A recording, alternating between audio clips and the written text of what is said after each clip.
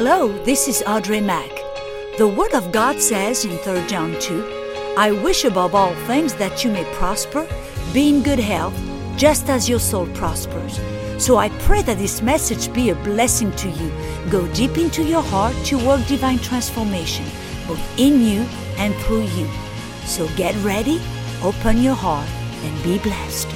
Boldness is a key element to move in the signs and wonders and to see things happen in the kingdom of God. Amen. God has called us to be ambassadors. It's called us to be witness for Him. It's called us to lay hands on the sick. It's called us to do the impossible. He wants us to do great and mighty exploits for Him. Amen. And we just saw that we need that courage. Amen. We need that boldness, that inner fortitude. Amen. In order to do and dare to say and do things that the world might look at us and said, you are little, you're not. Or who do you think? You remember David? I like that. When David, when he came and he heard that, he went to bring some cheese and some food for his brothers and for the king. And he got there and he heard that there was that, Goliath that was defying the army of Israel. Did you see David? Who is that uncircumcised Philistine who defied the armies of the Most High God? Right. Amen. He had that boldness and he spoke it out.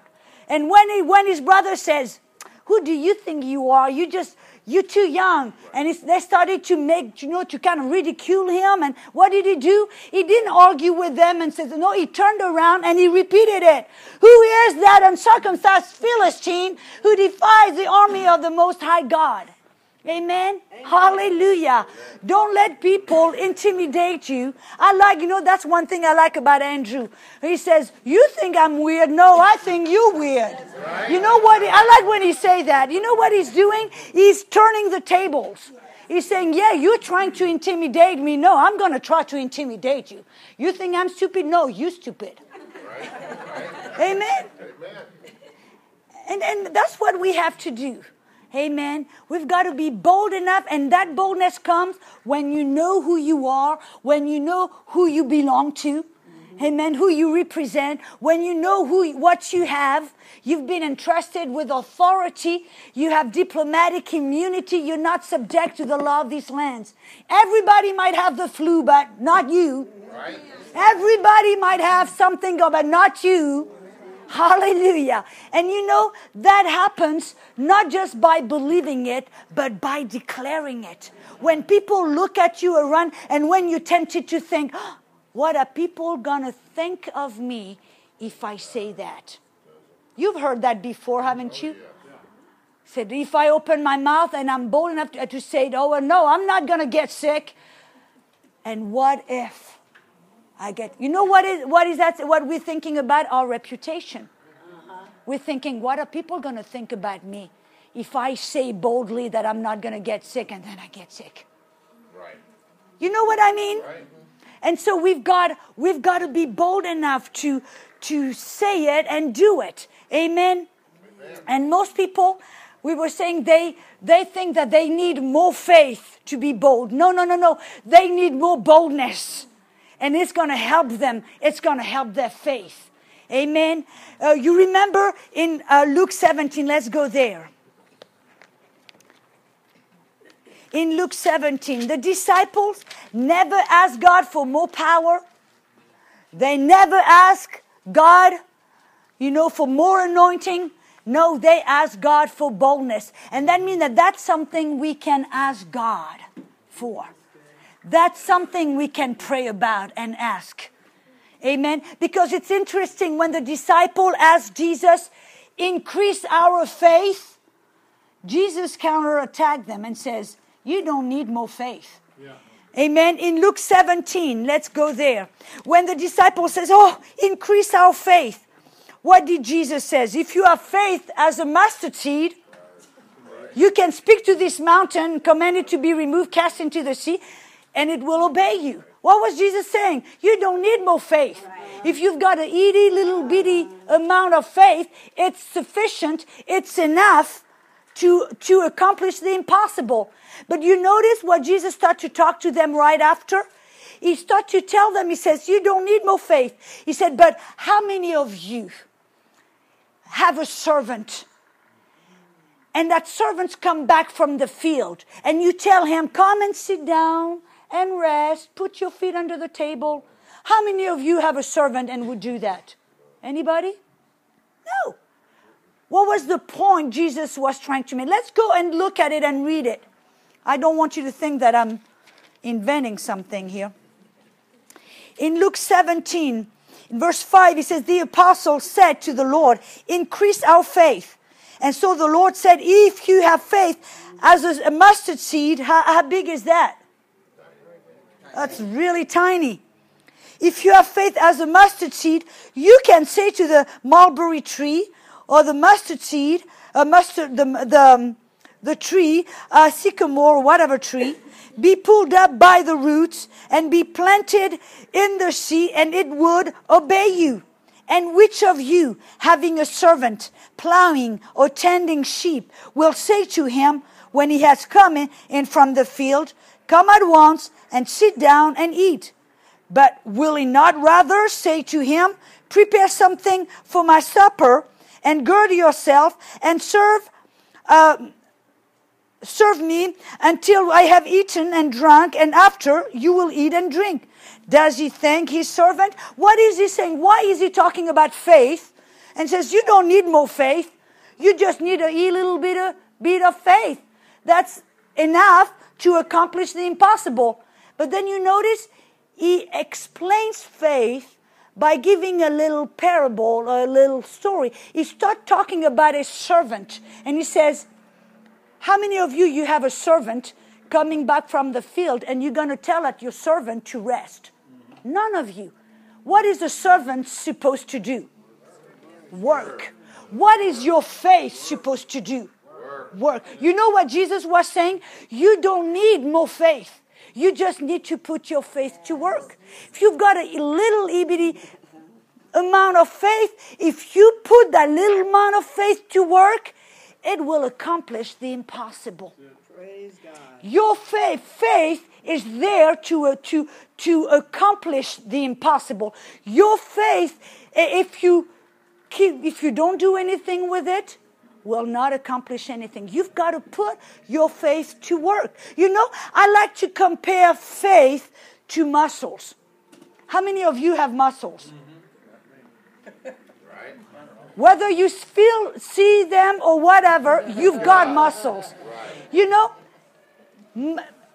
our faith is what I'd call like spiritual muscles. The Bible says, amen, in Romans 12:3, that we have all been given the measure of faith. You know what that means? That means that every one of us were given the exact amount, the same amount of faith. You see, God did not measure a certain amount of faith to you and then another amount to you, and we all started with the same amount of faith. But what we do with that faith will determine whether you've got strong faith or weak faith. Because faith is like a muscle. You see, when you go to the nursery, if you just gave birth to a baby, and they put the baby in the nursery, let's pretend, and you go, they used to put it behind like a big screen window kind of thing, and then all the daddies were behind looking and see, where is my son? Where is my daughter? Because you know why? They said, where is my son? They all looked alike. Right. Whether you had a baby boy or baby girl, they kind of all looked the same, didn't they? And you know that the baby girl and the baby boy, they all were born with the exact same amount of muscles. But how many of you have seen Mr. Bodybuilder? They walk like this. Amen? And where is Heather? Come here, Heather.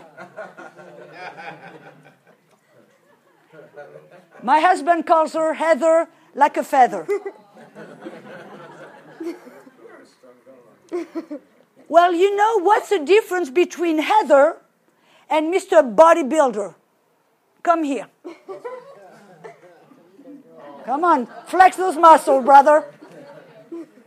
But here is a man, here is a girl. So there is already kind of a little different. But when they were little babies, did you know that they looked very similar? We were the same. Yeah, when they were little baby, they looked very similar. But what is the difference, between little Heather and Mr. Bodybuilder? The difference is that thank you. You guys can sit down. I got a picture here. I found a picture. Because I didn't want to point anybody out, but... You did good. All right. What's the difference between somebody who's got huge muscles and then somebody all small and skinny? Was one born with more muscle than the others? One works them. No. The difference is one has spent 20 hours or 8 hours a day exercising, putting his muscles to work, putting pressure on his muscles, hours and hours and hours. And what happened? He didn't get more muscle. No, he got stronger muscle. And in the same way, why don't I have huge muscle? Because I don't spend any time exercising. You know what I mean? In the same way, our faith. We all were born with the exact same amount of muscles. But some of us have stronger spiritual muscles. We don't have more faith. We have stronger faith. Amen? That's what Jesus was saying. He says, you don't need huge amount of faith. You were given the measure of faith. But what you do with your faith will determine if you will be able to lift 200 pounds of spiritual thing. You know what I mean? Or if you're going to be... how much you exercise your muscle will determine if you can lift up 10 pounds or 200 pounds. Right. How much you exercise and put your faith to work will determine if you've got a strong faith or a weak faith. Because in the Bible, sometimes you can see Jesus says, oh, you of little faith, or you of great faith. In the Greek, it was not talking about quantity. It was talking about quality. Amen. Little faith was actually oligopistos, and it meant weak faith, or a faith that starts and stops in the middle. A faith of short time or short length. And great faith was tosuntos pistis, which meant a faith that is strong, that starts and continue and continue and continue until the goal is achieved. It's a faith that lasts and pass the test of time. Amen. So we don't need big faith. We just need to start putting our faith to work. And we've got to start somewhere. I remember when I was in Bible school, and that's a good place to for any little thing, put your faith to work. Put your faith to work. The problem oftentimes is people, we tend to get on a comfort zone and we never put pressure on our faith. It's like, okay, we go to work, and then we come back, everything. And we never challenge our faith. I remember when I was in Bible school, long time ago, I remember when God had called me to go out of France, and I packed my two bags, and I went to the United States. I didn't know anybody, I just landed here in the States, and all I could bring was 2 suitcases. And I didn't have a winter coat. And now I lived in the south of France, which was very warm. And when I arrived in Oklahoma in the month of December, there were ice on the windshield. You get out of the house, there was 2 inches of ice. It was cold. And very quick I knew I was being taught on the Word of God. Very quick I said, I have got to put my faith to work. And I remember I said, and I started in the small things. And I remember that one time I needed a winter coat. And you know what I did? I said, okay, God, I need a winter coat. So I went to the store and I found the coat that I wanted, you know, and the exact color. I said, if I'm going to have a coat, I might have something I like, right? So I found the exact coat, and I laid my hands on it, and I said, thank you, Father, I believe I received the coat. But you know, here's the key, I didn't tell anybody. How do you put pressure on your faith? So many times, you know, you've got people that pray, but then they tell everybody. Right. You know when the Bible says, and my God shall supply all your needs according to his riches in glory. You know what the in glory means? It means that you know that it had to be God and nobody else. Right. You know what I'm talking about? Yeah. It had to be God that brought it to pass and not somebody that overheard you said, oh, I need $2,000. You know what I mean? And so I prayed, believed I received, and didn't tell anybody about it. I said, if that faith stuff works, I'm going to know it. If it works, it better work right now. And so I just put pressure on my faith. And I remember one time somebody, you know, they probably felt sorry for me because I had a little linen jacket and he was, you know, frozen out. But you know, the interesting thing is during the time when I was believing God for a coat, I wasn't cold. It was like God was keeping me warm. But people were feeling sorry for me, I guess. So somebody brought me a coat, and it was ugly. I mean, you're talking like mega ugly. They must have pulled it out of, I don't know where, the Goodwill somewhere, I don't know. But you know something in me, I felt like if I take that coat, I'm going to short-circuit my faith. Right. I'm going to give up before, you know, I get the answer to my prayer. Right. And so in a very nice and kind way, I said, I'm sorry. I'm good. Everything is cool, you know. I was very sweet. But then probably a couple of weeks later, somebody came and handed me a brown bag. And they said, God just told me to get you this. You know, you get the little butterfly because you said, am I going to get another one of those there? And so she gave me the brown bag, and I get the exact coat, color, the coat. How did they know? They didn't God. You know what I mean? That at that moment, I put my faith to work. And you know what it did to my faith? It made it stronger. And then I remember I got a sprained ankle, and I said, I'm putting my faith to work. You know, we are so easily pop a pill. Pop a pill, go the easy way, and we never put a pressure on our faith. We never act on our faith. We never put our faith to work. And how? Because you know, in the natural, your muscles, what happened? Have you seen somebody in the hospital who have not been able to walk or do anything for months? What happened to their muscle? It atrophies.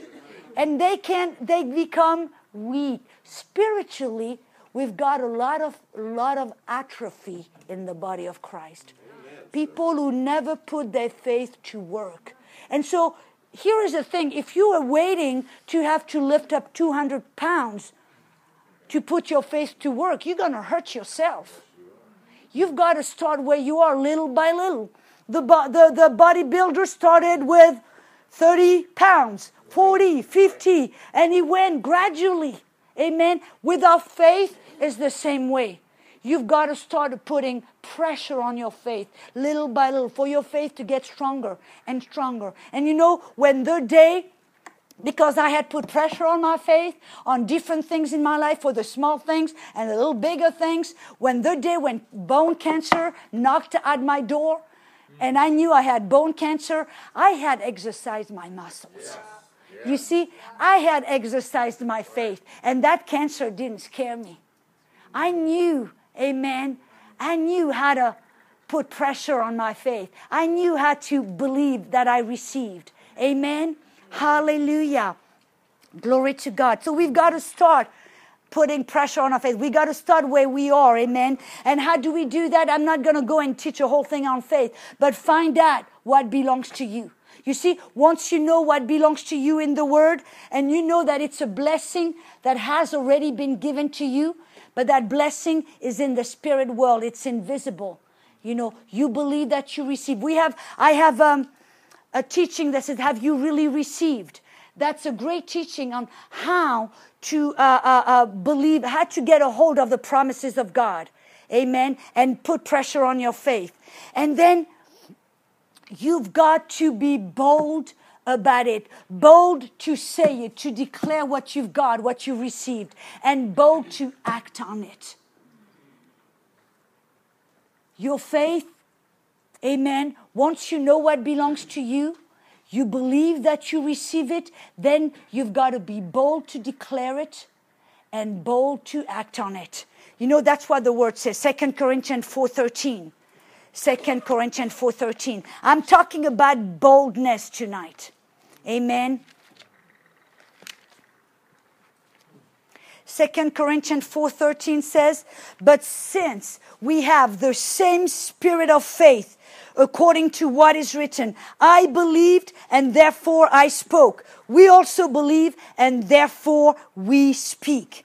You know, I like to say one way you can put your faith to work is by what you say. You know, your faith, if you allow me to say it this way, your faith is voice activated. One way you put your faith to work, you put pressure on your faith, is by declaring what you believe. That's how you got born again. You believed in your heart, and you had to confess with your mouth. Amen. Believing in the heart and confessing, declaring with the mouth. And we know what happened. You got born again. Amen. That's how faith, one way you can put your faith to work, is by boldly declaring what you believe. Amen.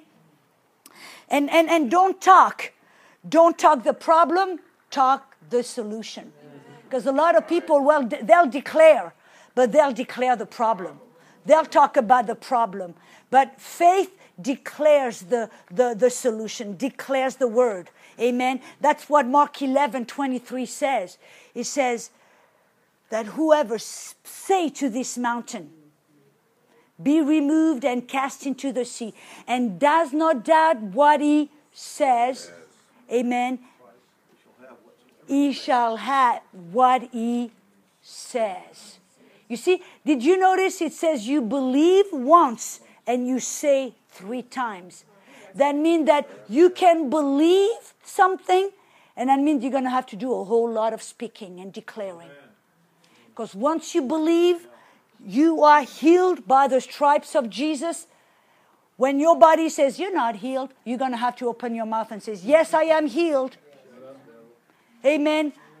When the doctor says, oh, you still have cancer. No, I am healed by the stripes. You're going to have to be bold about it. Amen. Declaring, hallelujah. Romans 4:17 says that God called those things which are not as though they did.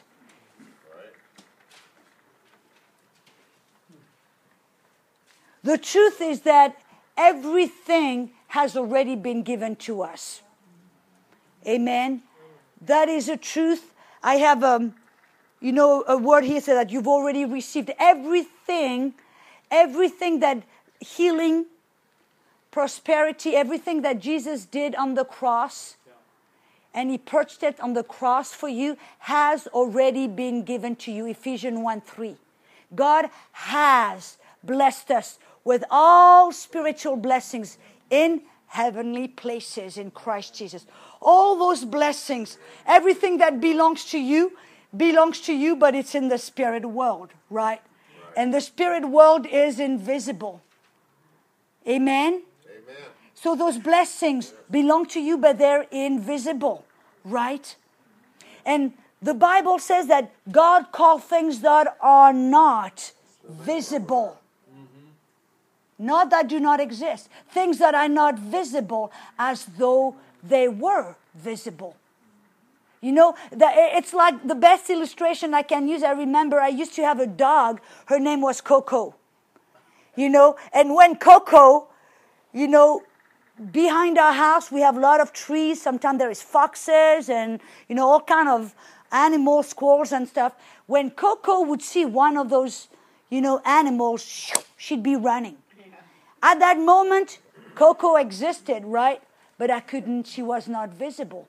So what did I do? Coco, I called her. Coco, Coco. And what happened?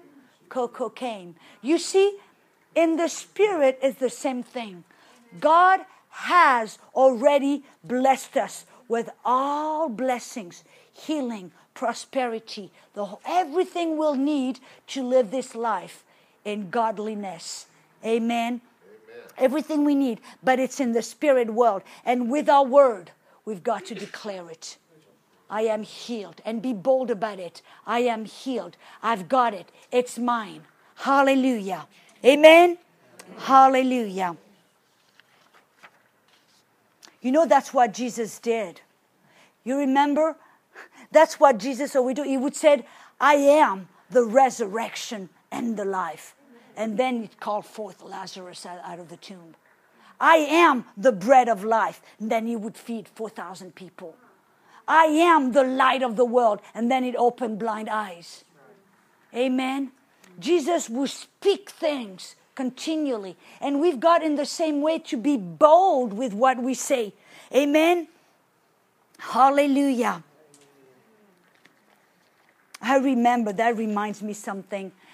Many years ago, in 2005, when Fred and I, we're talking about boldness and being bold to declare what belongs to us. Bold to take a stand when everybody around looks at you and said, what are you saying?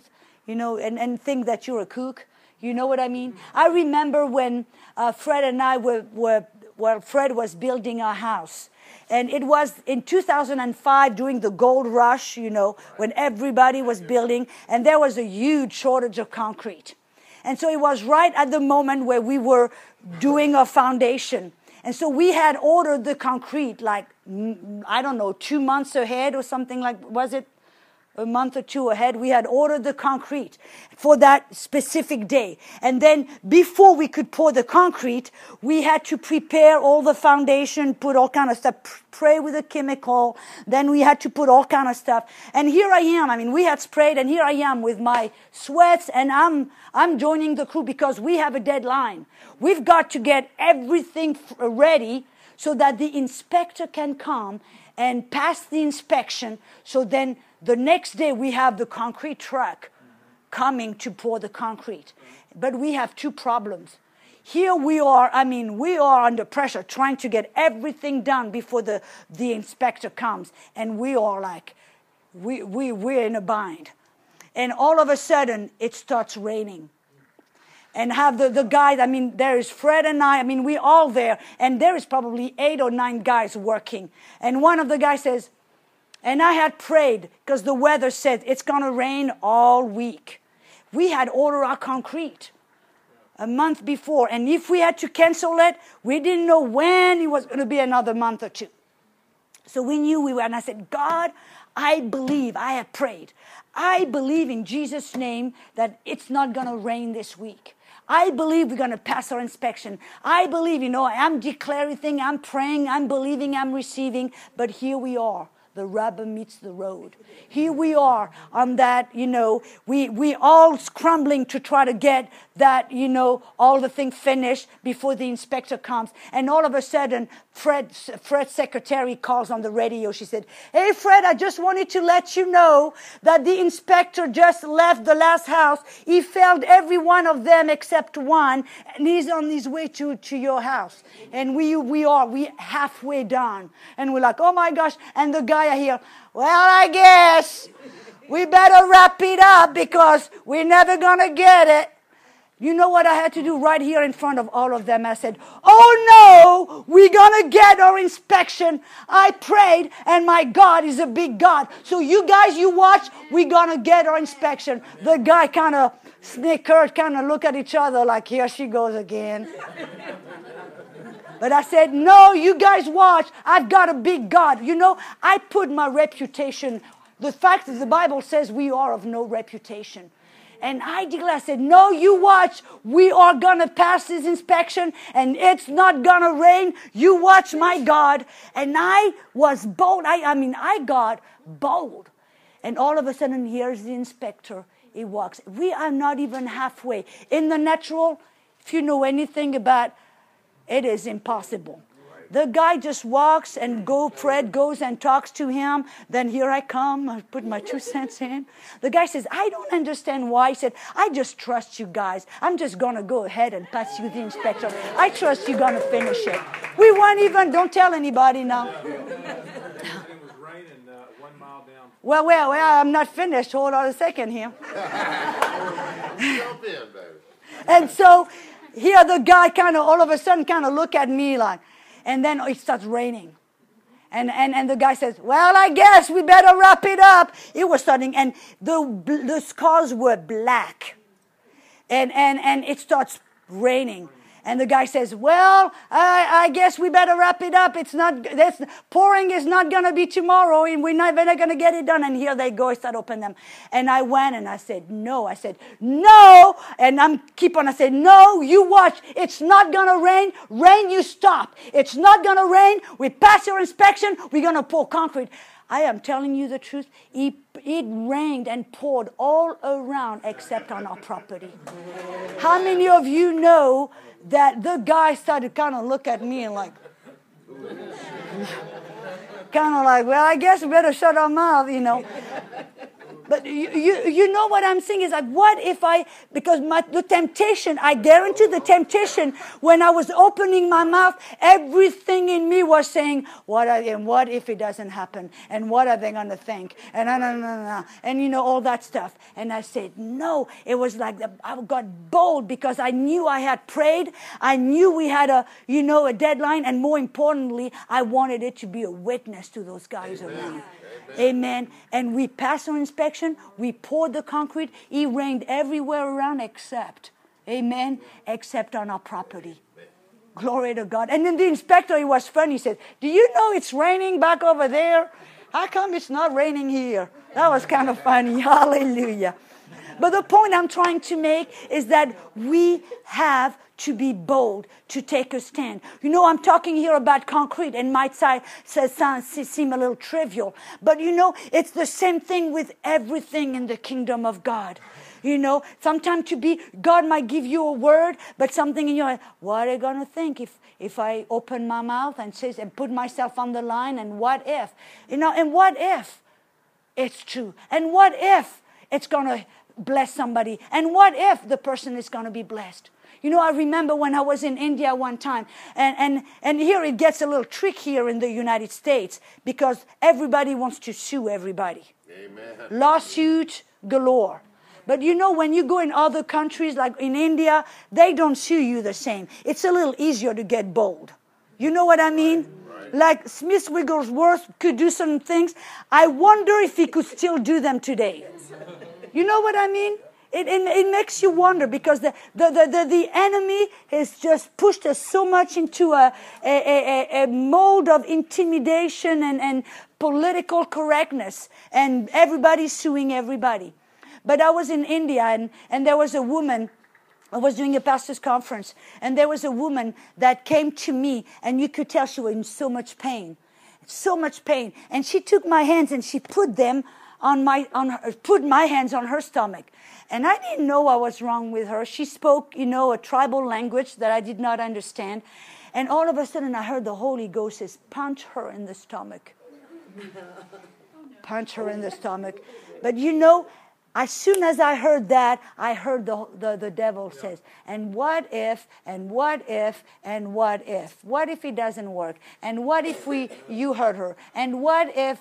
Right. But that's the thing. As the first, you hear the first voice it's usually always God. The devil comes right behind to try to steal that word. And so I didn't think twice. I went, bam, and punched her in the stomach with all of my strength. Have you ever seen the cartoons when you have the cartoon, the character where their eyes go, That's how her eyes looked. It looked like her eyes went zoom like this. And I took a step back, But, and the truth of the matter is really she had there was a demon. And it was those demons just kind of trying to attack me. But I just left it there. And 3 days later, at the end of the conference, she came to us and testified that she had stomach cancer, and that she was in so much pain that, she was thinking about really killing herself. She didn't know what to do. And she said that conference will be the last, my last, resort. And she was totally healed. Totally healed. It was boldness just to do that. Boldness not to think about what people are going to think if it doesn't work. Sometimes we've got to turn those, and just go with the first words we hear. You know what I'm talking about? Talking about bold, not being afraid to step out. That's right. Not being afraid to step out. Not being afraid to look ridiculous. Not being afraid to look goofy. Not being afraid to lose your reputation. Not being afraid of what people are going to think and say. Amen. But thinking, what is God going to say? Amen. Hallelujah. Glory to God. So we've got to, be bold. Hallelujah. And we've got to be bold and start acting like it is so. Start acting in boldness. In James chapter 2. James chapter 2. In James chapter 2, verse 17 through 22. It's interesting. I've noticed many times when groups go on mission trips, and I'm talking about short-term mission, you hear, for example, in a Bible school setting, and then you go on a mission trip, which many of you are going. All of a sudden, you find those very often people that go on short-term mission trip, they come back all pumped up, and they've seen miracles, they've seen things happen, and they get, wow, excited. Why is it that they saw miracles there on a short-term mission that they're not seeing at home? It's because they have a boldness. Why do they have a boldness on a mission trip? Because they're not afraid what people are going to think. Right. People don't know them. They don't know people. Right. Tomorrow or the few next days, they go home. And they're not so concerned about what those people are going to think about them or going to say about them. And you notice how they get a little bolder. They're not afraid to step out. They're not afraid to do certain things that they would never do back home. Because after all, at home, people know you. At home, we've got a reputation to defend. But if we could have the same mindset of said, I'm going to be at home like I am on the mission field. That same boldness that I had on the mission field, I'm going to have it at home. Not being afraid of what people think or going to say. Amen? Amen? Hallelujah. James chapter 2, are you there? Yeah. James chapter 2. Amen. Verse 17 through 22. He said, thus also faith by itself, if it does not have works, it is dead. I like to replace the word works by corresponding action or by action. Faith, if it does not have actions or corresponding action, it is dead. But someone will say, you have faith and I have words, actions. Show me your faith without your action, and I will show you my faith by my works and my actions. You believe that there is one God? Well, you do well. Even the demons believe and tremble. But do you want to know, O foolish man, that faith without works or actions is dead? Was not Abraham, our father, justified by his works and his action when he offered Isaac, his son, on the altar? Do you see that faith was working together with his work and his action? And by his action and his works, faith was made perfect. You see, it's to say the same thing. You have faith, but if you don't put it to work, it remains dead. And the word dead means without power, ineffective. It won't produce any result. You can have faith. You can believe that it's the will of God to heal. You can believe that by His stripes you are healed. But if that's all you do is believe and you never put some actions with what you believe, your faith, your belief is going to stay stagnant and not produce any result. Your faith has to be accompanied with action. And we saw that one way we can act on our faith with our words, by boldly declaring. But I want to talk to you about actions now, actions of faith. Amen. We know, amen, that all things have already been given to us by grace. Amen. If you feel familiar with Andrew's teaching, grace has already given us all things. Our faith is not to try to have God give us anything. He has already given us all things. Amen. But what does our action do? It's a response to what God has already done. Our actions it's a proof that we truly believe. Our action, it says, you can tell me, you can show me your faith by what you say. I'm going to show you my faith by my action. I'm going to show you I really believe by what I do. Amen. And you find that in the Bible, that every time Jesus prayed for people, 90% of the time, He encouraged them, or He put them in the situation where they had to act on their faith.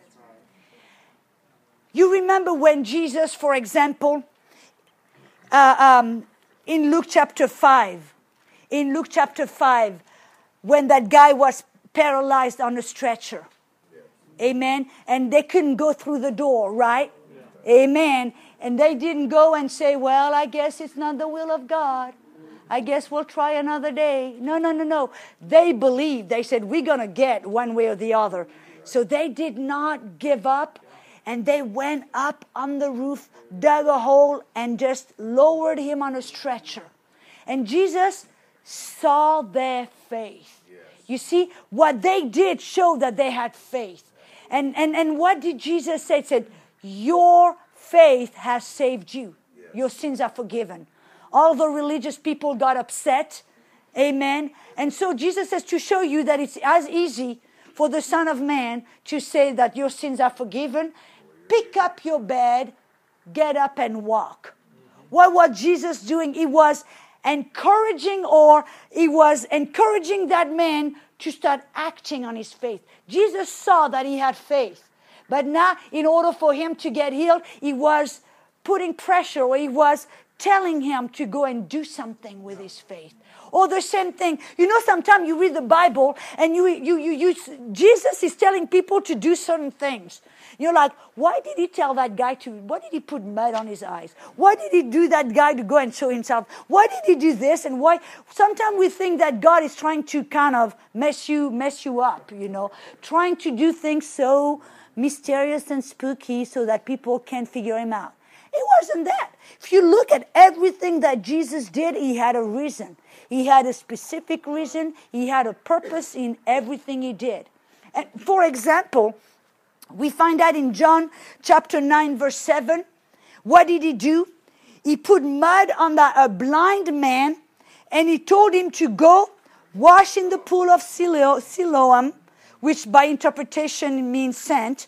And why did Jesus put mud on his eyes and then tell him, go and walk 1.5 miles or 1 mile and go wash your eyes in the pool of Siloam? Why would Jesus do that?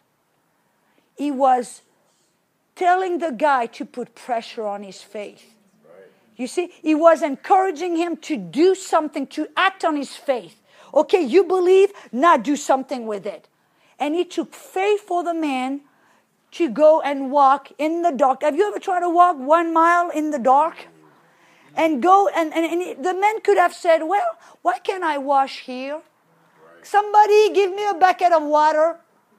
You know, it would have been easier. But why did Jesus make it so hard on him?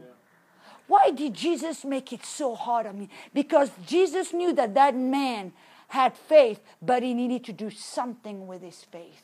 He needed to go, and he had to go and push through and go and walk and go to the pool of Siloam. Or, for example, the lepers. Why did Jesus tell them in Luke 17? He says, go and show yourself to the priest. Now, why did Jesus didn't heal them right there. The guy still had leprosy, but Jesus told them to turn around and by faith walk, I don't know how long it was, probably a mile or two, to go to Jerusalem to show themselves to the priest. It took faith for them to go and walk a distance, wondering, what if it doesn't work? And what if we go and show ourselves to the priest and nothing has happened? What's going to happen to us? They're going to kick us out. They're going to kick us out of the synagogue. They're going to, everything that can go through your mind. Amen? But Jesus told them, okay, you healed. Go and show yourself to the priest. While they still had leprosy all over their body, they walked a distance, and halfway, they realized, wait a second, the leprosy stopped. And of course, one of them turned around and came back to Jesus to thank him. And that one was totally whole. You know what is interesting? There is a difference there, and I'll just do a little parenthesis. When Jesus told them, go and show yourself to the priest, those 10 lepers realized that they were cleansed. What did it mean? It meant that the leprosy had stopped from spreading. But the one that came back turned around to give thanks to God and glorify God. After all, he could have kept on going and said, praise God, I'm healed. But he turned around and walked back to Jesus. It cost him something. Amen. To go back to Jesus to say thank you. The Bible said that one was made whole. What the difference? You see, the others were cleansed. The leprosy stopped spreading. But if you have ever seen a leper, and I've seen lepers in India, leprosy will cause your nervous system to die where you don't feel anything. And the leper will bump into things, will go to bed at night, and the rats would go and eat your nose, eat your fingers, and you won't feel a thing. And so you'd find a leper with a missing nose, missing fingers, missing toes. The 9 were healed, but the one was made whole. What happened? You see here there is faith. You can see that faith is thankful. There's gratitude in faith. He came to say thank you, and his nose grew back. His fingers grew back. His toes grew back. That will preach. Amen. That's an expression of faith. Amen. Hallelujah. Glory to God. And so we find out that all through the Bible, when Jesus told people to do certain things, it was not because he was trying to make it hard on them. It was because he was pushing them out of the nest, if you will. He was encouraging them, pushing them to start acting on their faith. Amen. Hallelujah. That reminds me, how I learned that lesson. That you can believe that God heals. But if you never do anything, if you never act like it is, if you never declare it and never act like it is so, your faith will remain inactive. Amen. The power of God will not be activated, if you will. I remember we're talking about boldness. Amen. And that takes boldness sometimes to act on your faith. when there is pain in your body, or when there is you in certain situation. And I remember Fred and I were getting ready to go to the jungle of Guatemala.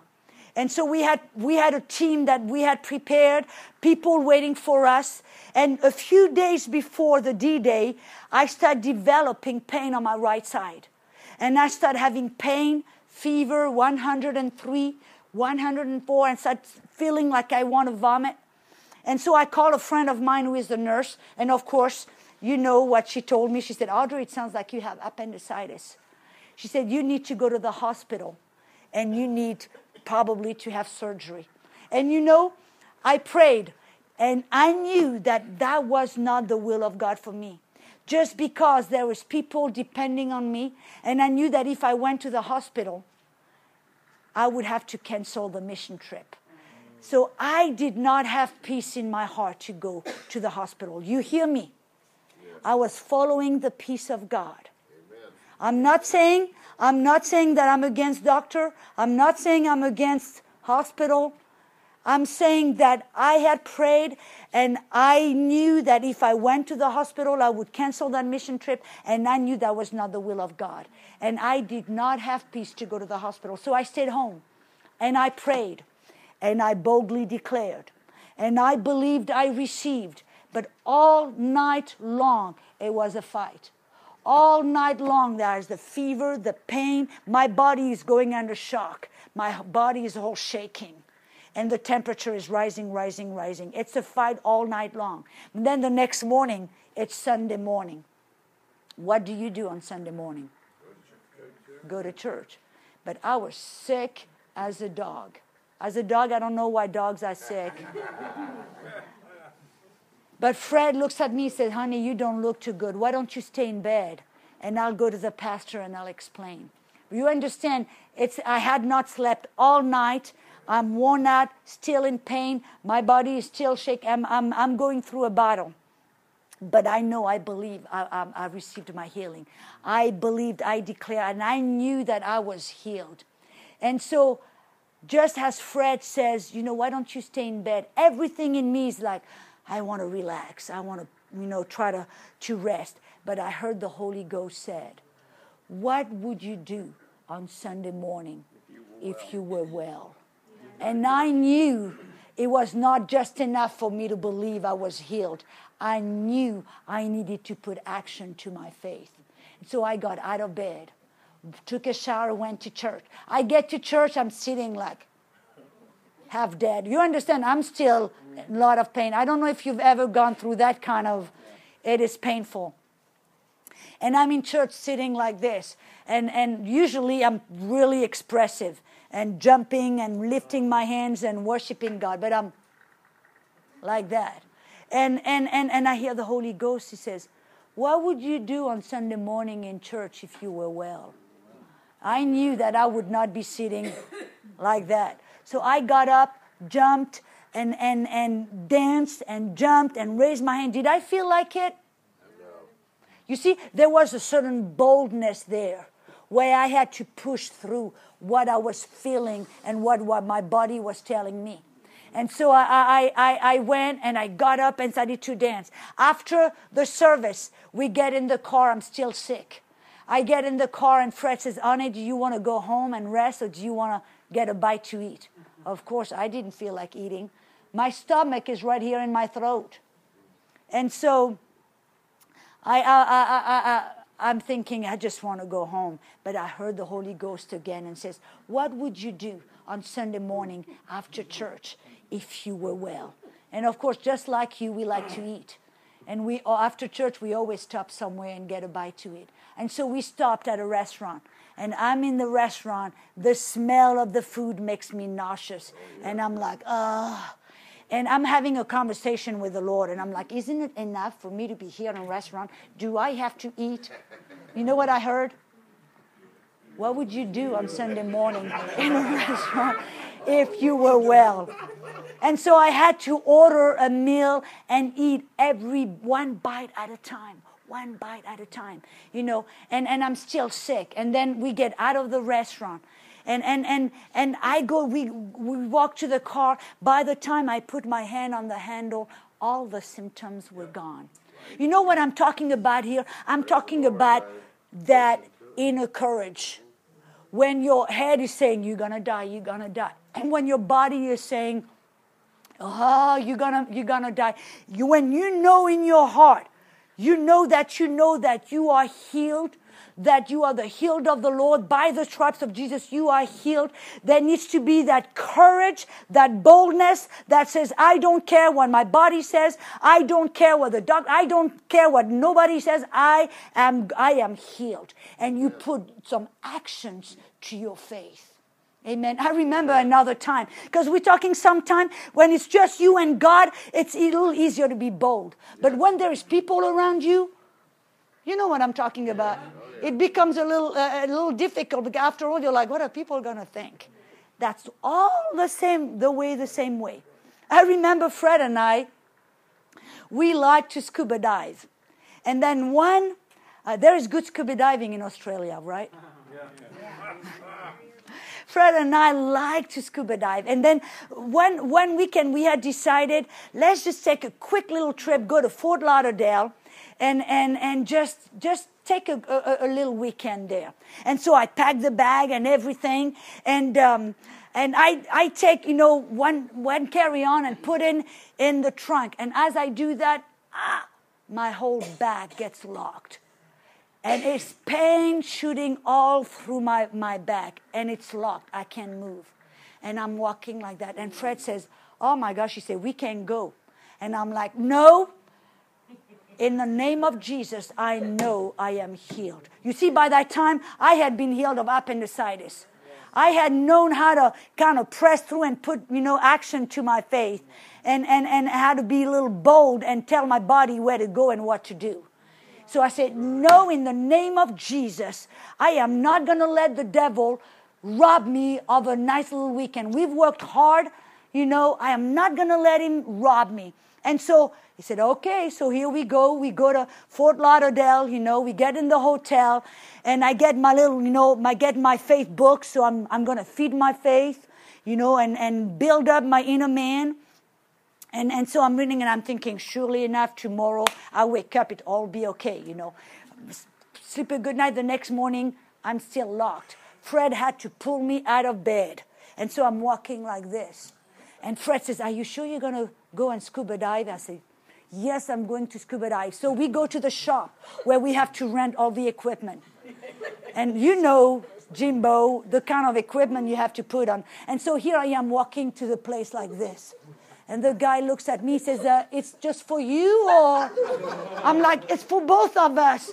So here I'm running, we have to put the BC weight belt, then we have the tank, and, the whole thing. And that stuff, and so here we get on the boat, and people are all sitting there, and it's just not you and the dive master, it's a whole slew of people. And their eyes are like big, they look at me, and here I am like this. And putting the thing, and Fred is behind me. And here, and people are looking at me like, she's really going to dive. And I'm like, my back is locked. But at that moment I said, no, I know and I believe I am healed in the name of Jesus. I'm not going to let the devil rob me. So I was bold, and I said, I took my stand and I declared it. I said, I am going to dive. And so here I am, putting the whole thing, and then putting the belt, then putting the BC so you can inflate it, so you can go back up, put a weight so you can go down, then you put tank so you can breathe, it's a whole thing. And I'm like this, with my back, and Fred is like this around me. And then people are looking at me like, that woman is not going to dive, And all the thought were thinking, they're going to think I am totally not, But at that moment, I didn't care, because I was like, I was determined that I was going to beat that one. I was not going to let a devil rob me. But the moment I jumped and my foot, and I'm on the edge of the boat trying to jump, and I'm like, it's hurting me. My back is in pain, it's in spasm. But the moment I hit the foot on the water, bam, my back unlocked. And the pain was totally gone. Never had a problem with that again. But you know, the point I'm trying to make is sometimes there is a spiritual boldness, a courage where you got not going to take no for an answer and not being afraid of taking a stand for what's right, taking a stand for the truth and declaring it and doing it, no matter what people around you are going to think or say, no matter what your family is going to think or say. Amen. It's silent in his Catholic church. Dominus Patre. Hallelujah. Glory to God. Amen. Amen and amen. Hallelujah. So, you know, that's what we're talking about. Not being bold in your faith, bold in your declaration, bold in your actions. Amen. Hallelujah. And you know what's interesting is oftentimes you'll have well-meaning people around you. That'll be a stumbling block. You know what because I have noticed, especially when it comes to the healing, you know, part of you know, walking in your healing or receiving your healing, you know, it takes boldness and courage to go and act and do it and act on your faith and declare it. But you'll always have people around you that tries to overprotect you or try to make it too easy on you. You know what I'm talking about? I remember hearing Brother Hagin. If you know anything about him, when he was young, he had 3 deadly diseases. He had a blood disease, paralysis, and a heart disease. And they said that he would not live past 17 years old. And then he got a hold of a verse, Mark 11, 23, 24. And when he realized that he had to believe that he had received it and start acting like he had it before his body said, yeah, you healed. Amen. And he started to act on it. And that's how he got out of the bed. He got totally healed of all those those 3 diseases. But he told, when I was in school one time, he told a story that I'd never forgot. He said he was, 17, he had just got totally healed of paralysis, blood disease, a heart disease, but he was very weak, right? His body had not caught up yet and got back, his body had to get a little stronger. He had been laying down on a bed for I don't know how many years. And so he went back to school, and he said that what was interesting is that the principal of the school really was a good man, and he knew that, Kenneth Hagin was weak and was recovering, and so he said, Kenneth, I tell you what, he said, because in the school there was like a lot of steps to go up, and then he had a hallway to go in his classroom, and sometimes he was feeling so weak, and he was feeling so dizzy, if he would feel like he was going to pass out. So the principal said, Kenneth, I tell you what, if you ever feel too weak, you have my permission, because nobody held out a permission to leave the class, right? And says, nobody else can, but you have my permission. If you ever feel too weak, if you ever feel like you have my permission to leave the classroom and go home. And you know what Kenneth Hagin said? He said, man, my principal was a good man, but he made it very easy for me to fail. And he said, there was many times where I felt like I wanted to get up and go home, He said, but I knew that if I ever did it, I would be admitting that I was not really healed. I would be giving in. It was like the devil's advocate, He said, for me to leave the classroom or to make it too easy on myself would have been admitting that I was not really healed. And that takes boldness and courage to say, no, I'm going to press through. And I can tell you the number of times where I have had to do that. I have walked in perfect health in 28 years. Didn't mean I didn't get attacked. I got attacked with cancer, like I said, with appendicitis, with, chemical imbalance, carpal tunnel syndrome, where I fell and I could not use my, and the doctor says, we're going to have to operate. And I said, no. And I got healed of everything. But, it took that boldness to say, you know what? I believe I'm healed, and I'm going to press through. I'm going to act like I am healed. I'm going to talk like I am healed. Why? Because I believe I am healed. Amen. Hallelujah. And if you have a little doubt about it, you see, here is the key. I am not saying that when you act, when you talk, that then God is going to heal you. That's not what I'm saying. I'm saying that you know, and you believe that by the stripes of Jesus, God has already given you healing. And your action, because you believe in your heart, your actions, your declaration, amen, it's simply declaring what Jesus has already done. It's just you are showing by your actions that you believe. You are showing by your declaration that you believe. You're not trying to get something. If you have a doubt about this, pick up the CD on Have You Really Received? That explains it very well. Amen. Hallelujah. Am I moving too much? You see, I'm making sure that you're putting your faith to work. Amen. Hallelujah. That muscle. Hey, glory to God. Hallelujah. Amen. And so, we have to be very careful, that we don't make it too easy for people around us to fail. We can be kind and compassionate, but sometimes we've got to be bold with each other. Fred and I, sometimes with each other, we kind of jerk each other a little bit. Because your flesh wants to take it easy. Your flesh wants to go the easy way, the easy road. But no. You see, when you know and you understand that you are healed, when you know and you understand that you've got something, then you start talking, acting like you've got it. I remember another time I was in Bible school. And probably like some of you, I had to believe God for the finances.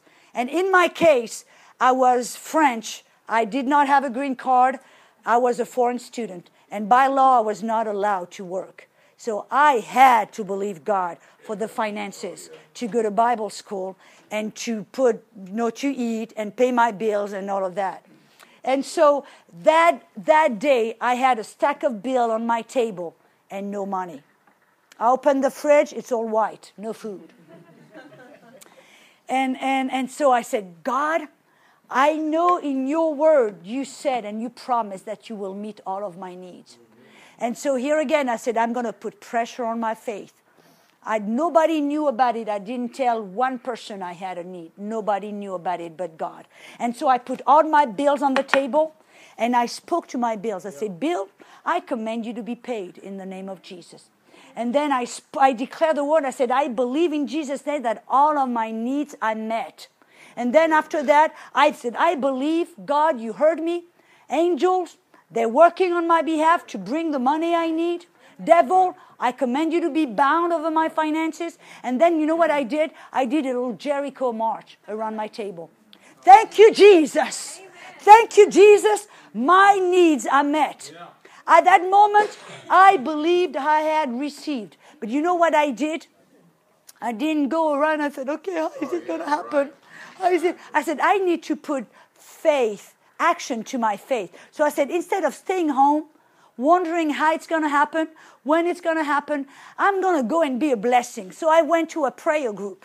I said, I'm going to go and pray. They were praying for the nations, praying for different things. So I said, I'm going to go and pray. So I went to that prayer group and started to pray. And in the middle of the prayer group, somebody came and says, I don't know why, but he said, I'm going to interrupt. I need to do something right now. He said, God just spoke to me that there's somebody here. You've got an urgent financial need today. So I'm thinking, praise God. God knows about it. That's really, I was excited because I knew God knows about it, And that's all I didn't expect anything. But all of a sudden, out of every corner of the room, people started to run to me. Nobody made a call. Nobody said anything. It was like a move of the Spirit where people ran from all over the room to go and study to put money in my pocket, put it, throw on my feet and everything. Did it ever happen to you? That's pretty impressive. I was like, nobody said, please would go. Does anybody have $20 for the sister? Anybody's got nobody said anything. That guy just came forward and said, God just spoke to me that somebody here has an urgent need. If you just, raise your hand. And so I went and I said, and there was me actually, and there was another person. And all of a sudden, people ran to us and started. And I went back home, counted the money, had enough money to pay my rent, pay the bills, buy some food, and enough left to give an offering to a missionary in India. But here is the key. Here is the key. You see, at the moment I believed. Because we've been talking about healing, but it goes in every area of our life. You see, faith, we put pressure on faith, not on people. And that's the key. We put pressure on faith, not on people. We tell God about it, and just see God move on our behalf. And nobody knew about it but God. And once I prayed, believed I received, you know what I did? I acted and talked like I had it. I acted and talked like it was already done. And I went to that prayer meeting. I didn't go thinking like this. And then pray, oh Lord, I thank you that today, oh thy Lord, thou shalt meet my need. Because you, oh Lord, you know that I need $695. You know how people go in prayer meeting? Yes.